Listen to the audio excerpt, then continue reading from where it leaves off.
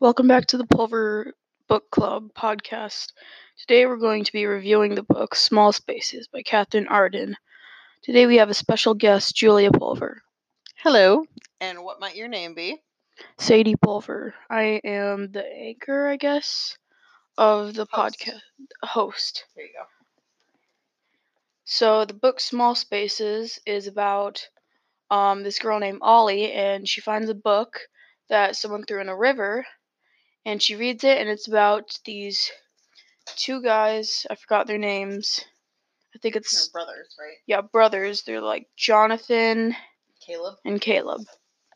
And they are in the book, and then she goes to a field trip to a farm, and the person who threw the book in the river works there. It's like the owner of the farm, right? And then halfway through getting back home, the bus breaks down, and So she didn't really find a book, right? What was the lady who owned the farm doing? She was like crying, and she said, "I have to get rid of it." And she was like, she threw it in the river. She seemed like pretty desperate, right? Ollie was like, "No, I'll take it. I love books." She insisted that she didn't take it. She was like, "No, I'm gonna take this." And that lady was a little freaked out. And then we find her again. Yeah, Ollie goes on a field trip, right? And the bus driver doesn't really have a name. They call him just the bus driver. And basically, there's a bunch of scarecrows, and the bus driver tells them to avoid big spaces, like open spaces, and to stay in small spaces. I think when the sun sets. Well, first before that, we start seeing or getting some creepy parallels, right? That she had been reading this book that this lady was trying to throw away, and it was about these two brothers and what happened to these brothers. It was whose point of view was it told from? It was told from, I think, I don't know. It's like the wife, right? Her the eventual wife of the one of the brothers. And then she goes out into the forest to try to find the farm, to call the police or something so they can find their way back home. And her two friends, Coco and Brian, go with them.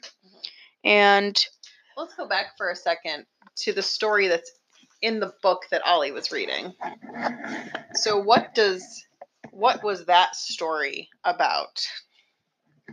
It was about two brothers, and I think one of them goes missing, and I think eventually the other one goes missing too because he goes looking for them. Well, in the story, they had a fight, right? What was their fight about? I can't remember. Well, they were both in love with the same woman, right? And she chose, Jonathan, right? And that made Caleb so upset. They got in a fight, and he ran off and didn't come back. And Jonathan said, "Oh, I'm going to go find him." They were worried that something had happened to him. And then what happened? I think they both died. Well, when they came back, remember, he came back with Caleb, but was Caleb the same? No, he was very different, and he seemed kind of weird. And how did she describe him? I think it was like a ghost or just an empty soul. Yeah, or somebody who had drowned but had life breathed back into him. That he was different, and she never got a straight answer from Jonathan until a couple years later. He was upset, and what did he tell her? I can't remember. Remember that he finally told her that that night he went out to look for Caleb, he came across the smiling man. And he's basically the leader of all the scarecrows. Well, we find that out, yeah. So Jonathan had said something like, "I would give anything to get my brother back." And so They the made smiling man sort of like said, a deal. yeah, like a he what did he agree to do? He agreed to bring his brother like back to life or have his brother come back, but he had to like sell his soul to him, sort of. They had to promise that when he came back for him that Jonathan would go with the smiling man. Mm-hmm. And that's when he finally told his wife that story, was when he came back for him. And she said, don't go with him. He said, I have to, or else he'll take Caleb. Right? Mm-hmm. And then he left and was never heard of again. So she's reading this creepy story as that she takes this trip to this farmhouse. And then what happens? And then she sees the lady who threw it in, and she sees the bus driver, and she notices that when they're eating, he's like really, really hungry. And so that's important later in the story. And she notices there's this guy named Seth, and they say something like, beware of a man with a smile or something. Mm-hmm. He seemed very charming. Mm-hmm. I picked up on it right away. Did you pick up on it? I didn't really pick up.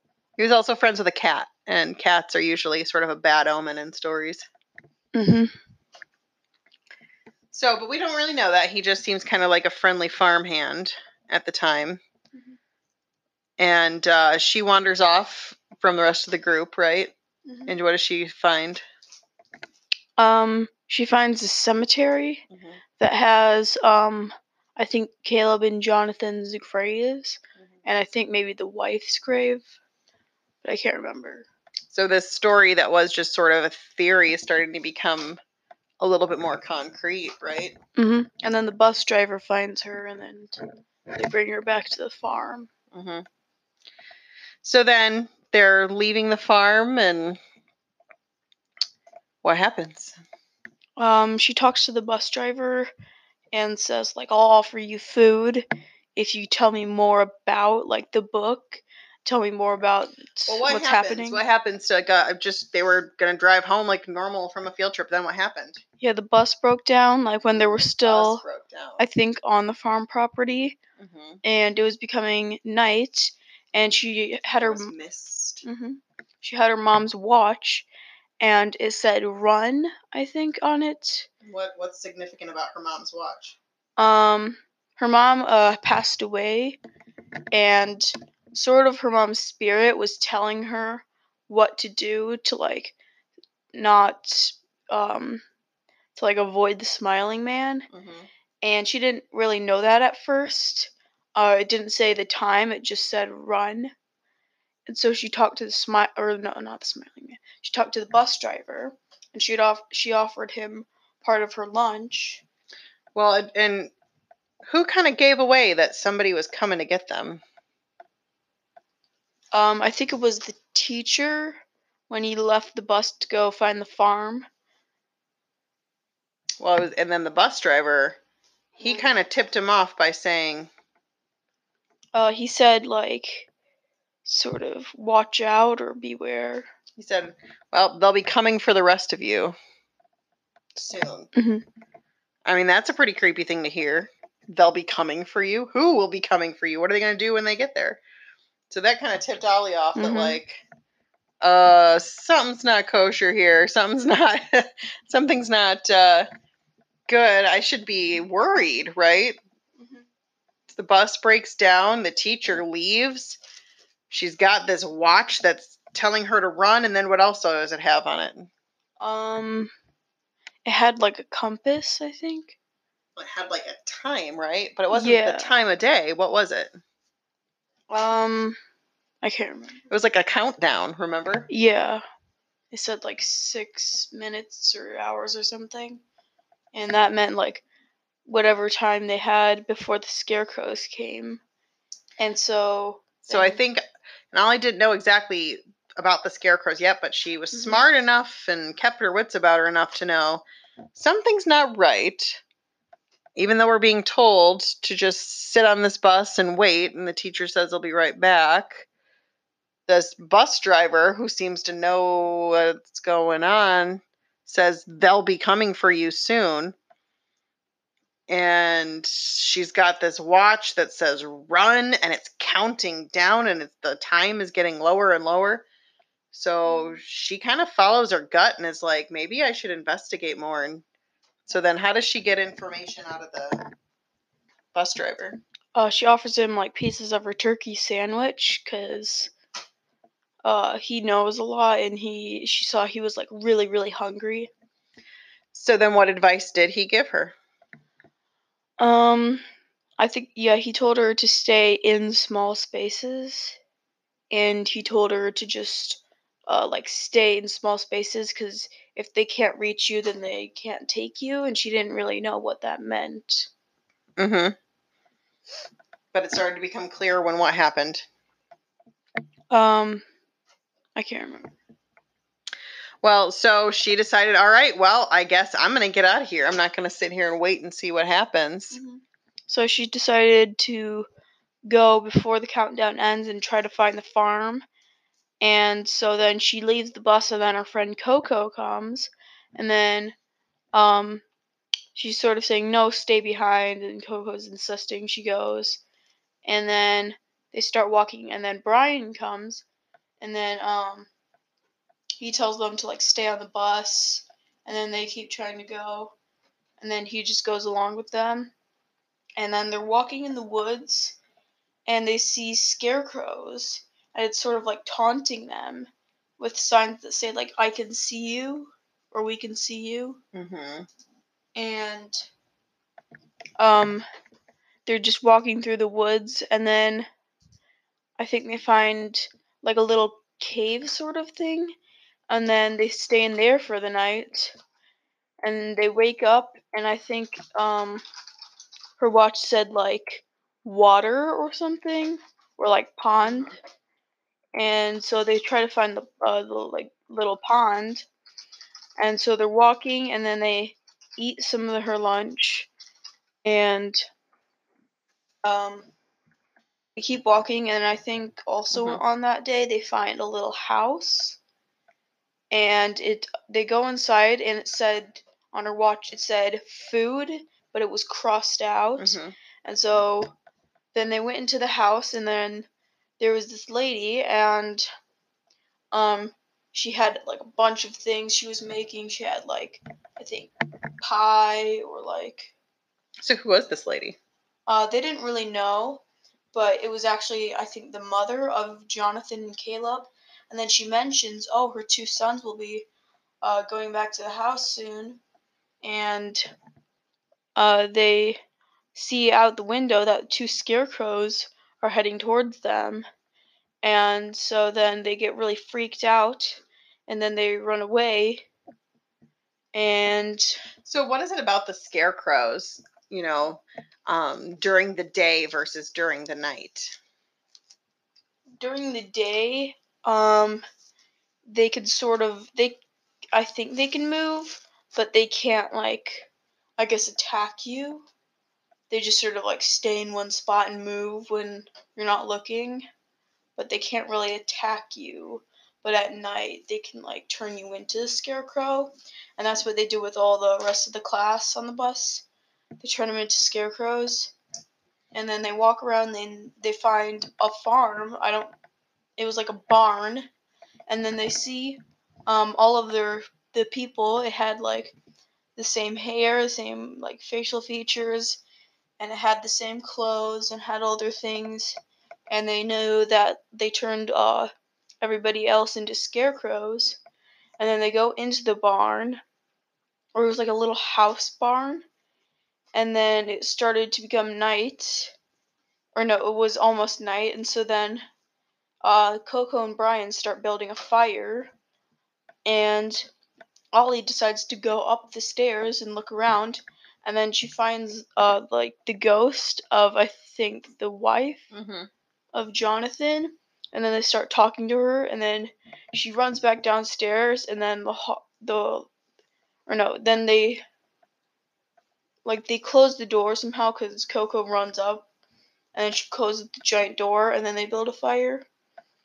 and then the whole barn is on fire when she runs down, and then they all get out,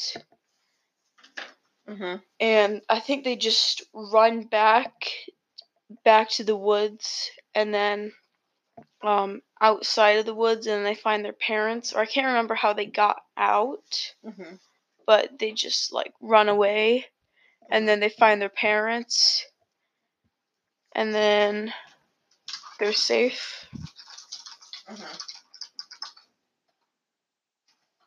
And I think we should go into detail about her dad and like how he's an important character. Well, so let's get to the ending though. So, this is where we say spoiler alert if you haven't read the ending. So how does she get out of this? She's in this sort of like not a parallel universe, but like underworld or something where, I think the interesting thing about the scarecrows was that they sort of exist in both worlds, right? And that's why, since they exist in the daylight world, or what do they call it? Yeah, like the above world or daylight world or whatever. They have to be still because people are looking at them. They're on farms. They're out in the daylight. But they could move a tiny bit when someone wasn't looking. But at night, when no one's looking into them, they can move as fast as they want. So that's why she had that countdown every day from her mom, who was giving her instructions on kind of how to get through this, how to survive, how to get back, to the daylight world, to the regular world. And she was smart enough to trust her instincts and follow that. But then they were also worried about their classmates who were all just turned into scarecrows, and they were like, are they gone, or is there a little bit of them still there? Do you remember how they kind of talked to the scarecrows? I remember they find a maze, and then well, when they were in the barn, when Coco was able to get them up into that loft in the barn, and they were all of their like classmate scarecrows down there trying to get them to like come down and become one of them. They kind of talked to them, right? Yeah, like Brian had his friend, and he sort of like talked to him, and I guess they just sort of tried to make him like calm down. And then once it was daytime, it says like maize or corn, and then they find this maze of corn, and so they all decide to split up, and then they all get lost. She tries to find them, and then the bus driver is, I think, a dog and like a hound, and then he leads them to the Smiling Man, and the Smiling Man is actually Seth from the farm, and then she makes a deal with him that, like... She doesn't make a deal with him. Or no, she like outsmarts him and sort of gets him to turn all their classmates back into people and let them like escape. Well, what do you think the most important part of this? Because we're kind of the whole book wondering, like, why is this happening? Why this bus full of kids? What happened? And we kind of get an answer, don't we? Why is that? What happened that this field trip all of a sudden was besieged by scarecrow people? I forgot. It was the farm owner, remember? She had a lot of money troubles. And she had said, and they, there was a little bit of foreshadowing with this when I believe her dad or somebody, or maybe it was the teacher, was talking about this farm, and they were like, yeah, this farm's been really successful for a small little rural community. It's gone, it's done really well. So they were all kind of surprised that it had financially done so well when it had been failing at some point. And so the truth finally comes out at the end that same thing. This woman said, I would give anything to save my farm. And so here comes the Smiling Man and says, oh, really? Anything? And they realize she made a deal with the Smiling Man to basically sacrifice this school bus full of sixth graders to give him more scarecrows. And so Ollie kind of figured that out. And what else did she figure out? Do you remember? No. he was trying to get Ollie then to make a deal that you leave your friends here and I'll bring back who? Her mom. Mm-hmm. And he was sort of like teasing her, I guess, and he had his mom's or her mom's voice. Mm-hmm. So he was trying to play on her most deepest desire, right, to see her mom again, and trying to use that vulnerability to get her to give him what he wanted, which was for her to agree to sort of leave and leave her classmates behind. But she was smart enough to say, hey, you know what? This lady made a deal with you, but we are not hers to give away. You can only give away what you actually own. She doesn't own us. So no, I'm not making a deal with you, even though you're trying to trick me and you're trying to give me everything I want. I am not going to make a deal with you. I'm going out of here and I'm taking my friends with me. And then how did she figure out to turn her friends back into people? I can't remember. Well, the whole time they had said, well, how long do we have to go with you? You know, what were his terms of his deal? And he said, until the mist becomes the rain or something like that, right? Do you remember what she did? She like poured water on him? Yeah.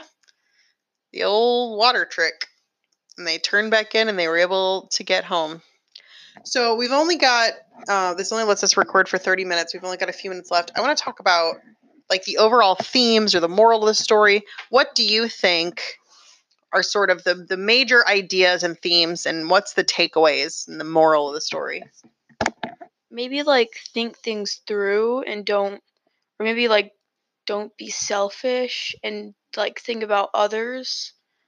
Or I think one of the important stories is to just like sort of be confident and like trust yourself and sort of think things through. What do you think? I definitely say don't panic in a crisis, which I think is very poignant for right now. Keep your wits about you. Yeah, definitely think it through. Trust your gut and what your gut is telling you. But also, I think a lot of it had to do with relying on other people. Ollie seemed like a very go it alone kind of a person. This idea that I'm going to do it all by myself. But in the end, she wouldn't have been able to survive without her friend's help. There's also some bigger literary themes, I think, that go on in this book. So the idea of selling your soul to the devil, making a deal with the devil, not trusting charming men who are trying to give you everything that you want, and sort of regretting that, you know, not allowing people or selfish, malevolent entities to play on your weakness. Though that's true in a lot of different literary themes. And that idea of selflessness, that, you know, people were making these deals with the smiling man, or people make deals with the devil for selfish things, usually not to help other people. So trying not to, you know, get out of things by making other people suffer. So it's not always the case. There was also the idea too of food in the underworld, right? She brought her own food. Luckily, she listened to her dad. Excuse me. So yeah, like always be prepared. Yeah, and like never really turn down something. Dress for the weather. You know, they very much were, you know, sad that they had thin shoes that were getting soggy very quickly, and, you know, very much dress for the weather, be, and kind of along with that, be prepared. I don't know what else. I mean, friendship was a big one, you know, because she had a hard time being friends with people, right? She didn't really, you know, like those kids that much, and just sort of like trust others. follow your instincts. You know, her instinct was to run when they were sitting on that bus. What were the creepiest parts of the book, would you say? Probably just all the scarecrows, and they said like they're sort of staring at them, or when they were teasing them, they had like signs saying that they could see them, or just sort of the overall story of just sort of being like haunted by something. Yeah. For me, it was describing they were in the middle of the woods, even wondering if this was, you know, still wondering like, what's going on? Is this actually happening? Are you just crazy? We should go back to the bus. And then when they say they heard the alarm from the back of the bus going off, remember? And they're like, oh no, I bet those idiots, open that. And then they said, and then they just heard screaming. That just gave me chills reading that. The idea of a bus full of kids your age screaming in terror, just as a parent made me go, ooh. I think it's funny. You think that some of it's funny? Mm-hmm. I mean, it is a little bit, cartoonish, a little bit with the scarecrows, but. All right, well, any final thoughts before we wrap up here? Nope. Would you recommend this book? Yes, I would recommend it to some people.